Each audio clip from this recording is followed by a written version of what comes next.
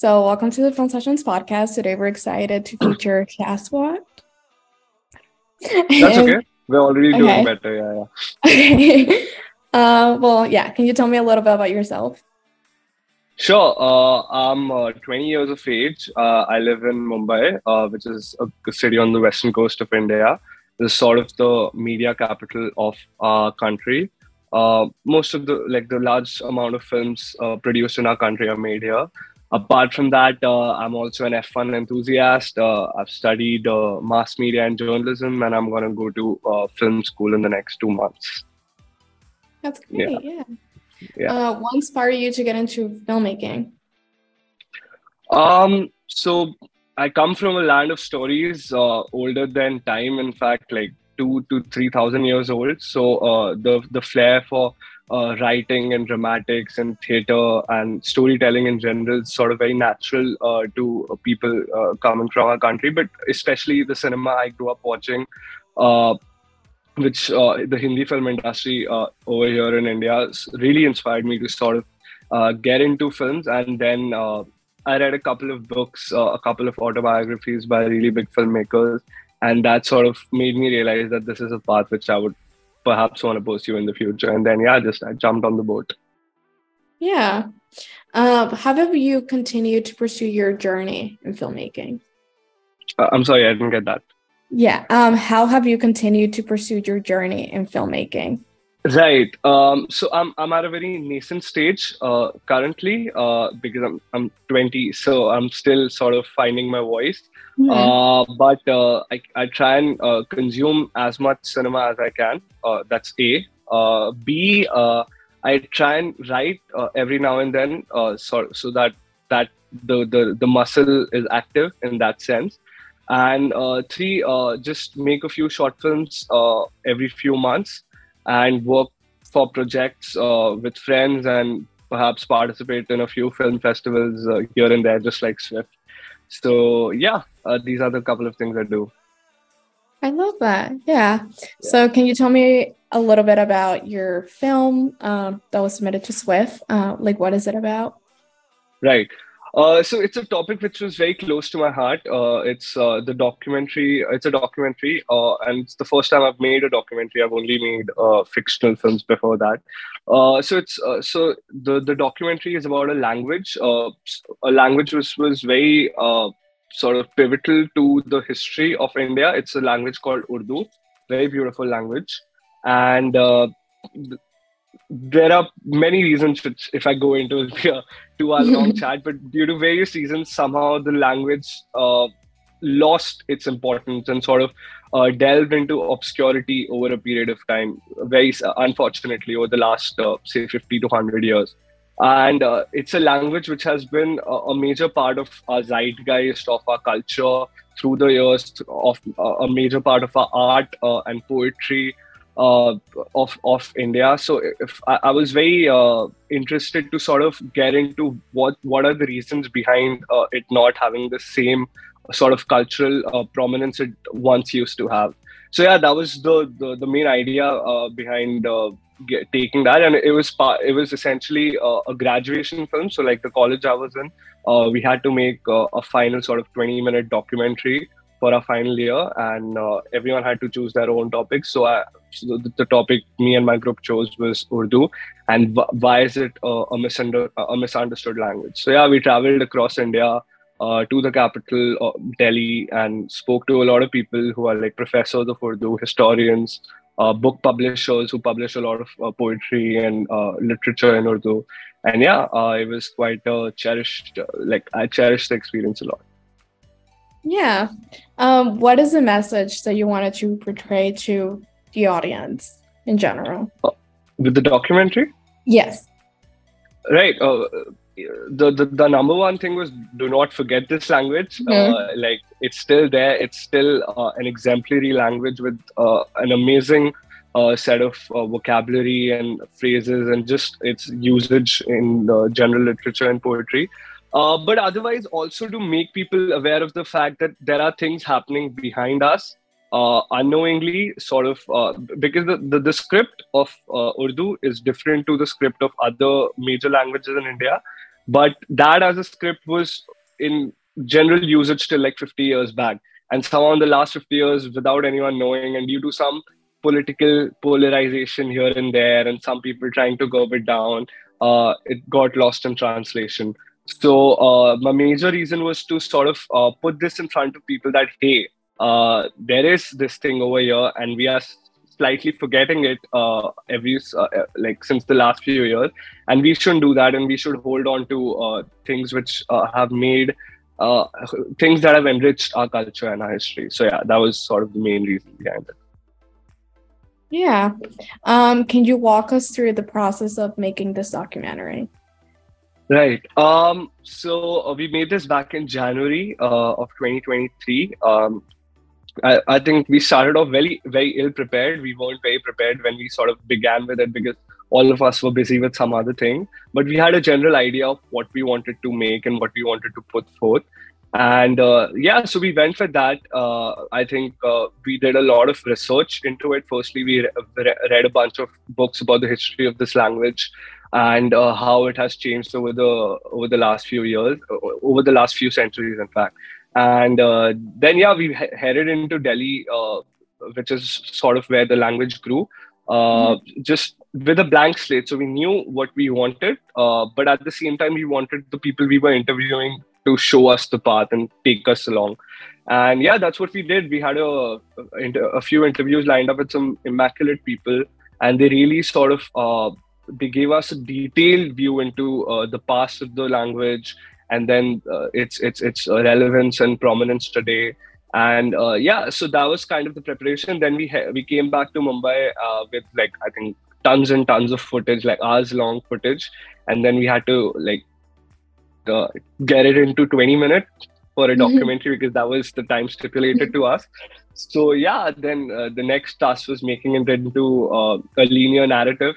So we got onto that, did a lot of reviews of the interviews, picked junkets from here and there, made sort of a story through it. We divided it into chapters and then added some animations to sort of make it a little more peppy and interesting for general people. And just to make it as palatable to the general audience who do not want to get in depth into any particular subject, but still would be interested to know the optics of it. So that was our main idea behind it and main objective. And hopefully we've achieved like 10% of that. No, it's okay. Have you made like other films in the past in general? Yeah. So not serious films, like it's mostly that me and a bunch of my friends just get together on a weekend, shoot a film on our phone, edit it over the weekend, and then just put it out there. But for the last like few months, we've been making like slightly more professional films, you can say, like renting out cameras this time and getting some equipment. But heading into the future, I'm going to the School of Cinematic Arts in USC this fall. So I think, so hopefully better films and more professional films at least coming along. Definitely more opportunities and like better at networking, which is like really important for this industry, I feel like. That too. Yeah, for sure. Yeah. I feel like you already kind of mentioned this, but you want to make more films in the future, right? Right. So long story short, I do want to make more films. So the documentary genre is something that I hadn't explored, and I didn't quite know whether I'd be any good at it. But I realized that there are very new challenges which come when you're making a documentary as opposed to when you're making a feature film. It's a lot more controlled when you're making a fictional film. You know the story, you know what you need to do. Documentary is very avant-garde in that sense. You just go along the way and then try to figure out the way.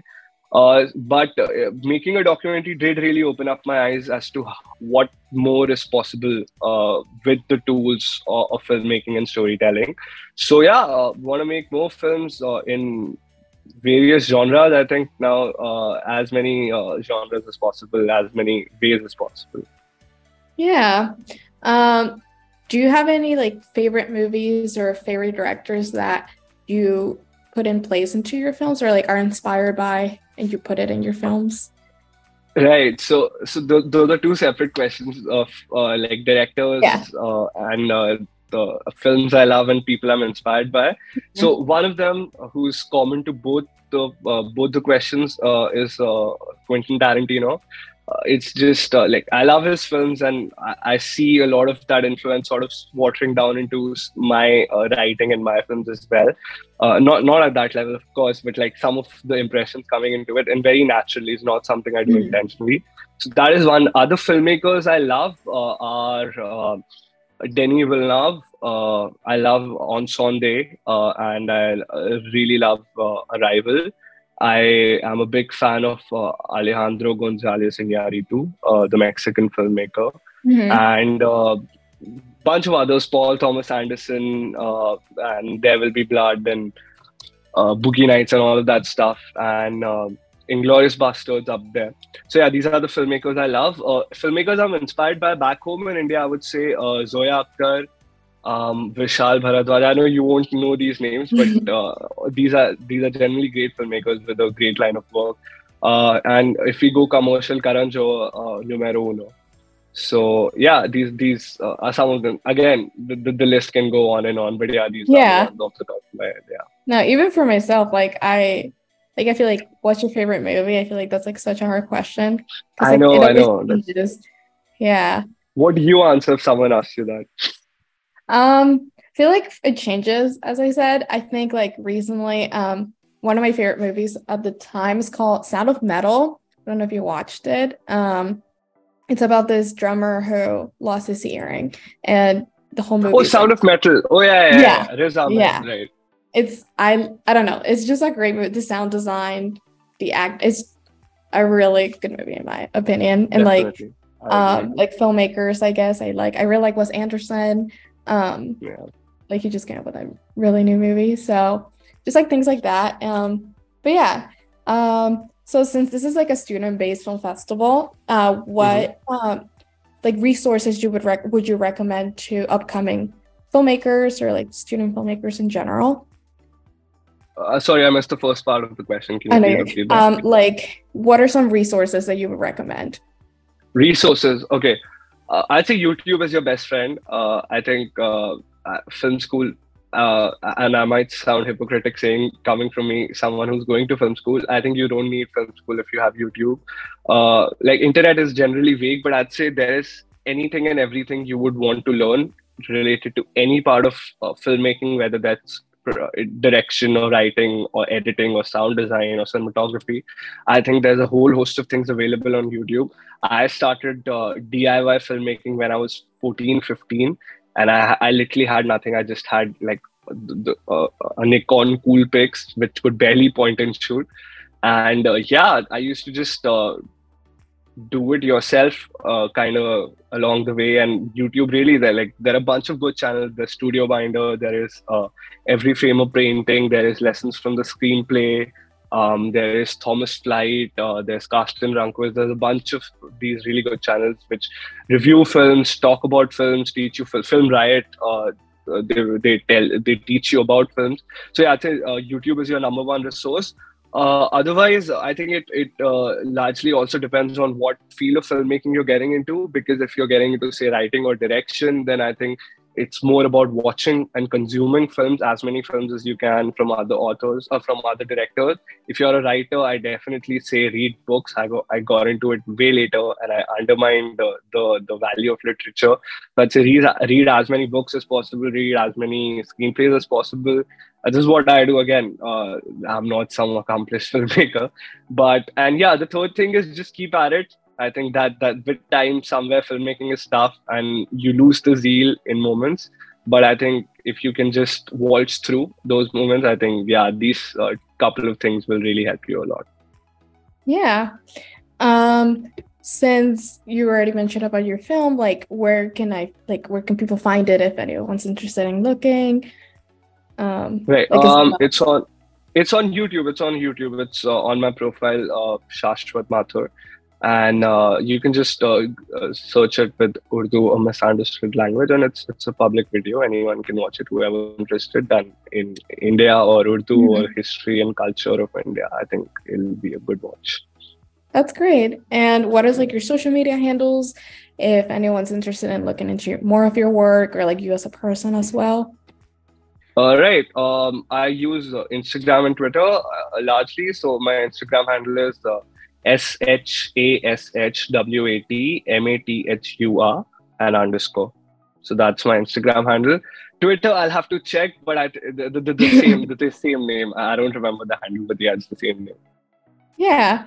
Well, thank you so much for being on the Film Sessions podcast. It was wonderful to meet you, and I wish you all the luck in your upcoming projects and upcoming like just journey in filmmaking in general. And it was so lovely to like talk to you through this interview. Thank you, Maria. Thank you. Am I saying your name right? Yeah, Maria. Yeah. Maria. Yeah. Thanks a lot. Lovely speaking with you. Yeah. And again, I wish you all the best and congratulations once again. And I hope you have a good day. Okay, Thank you. Same to you. Bye-bye.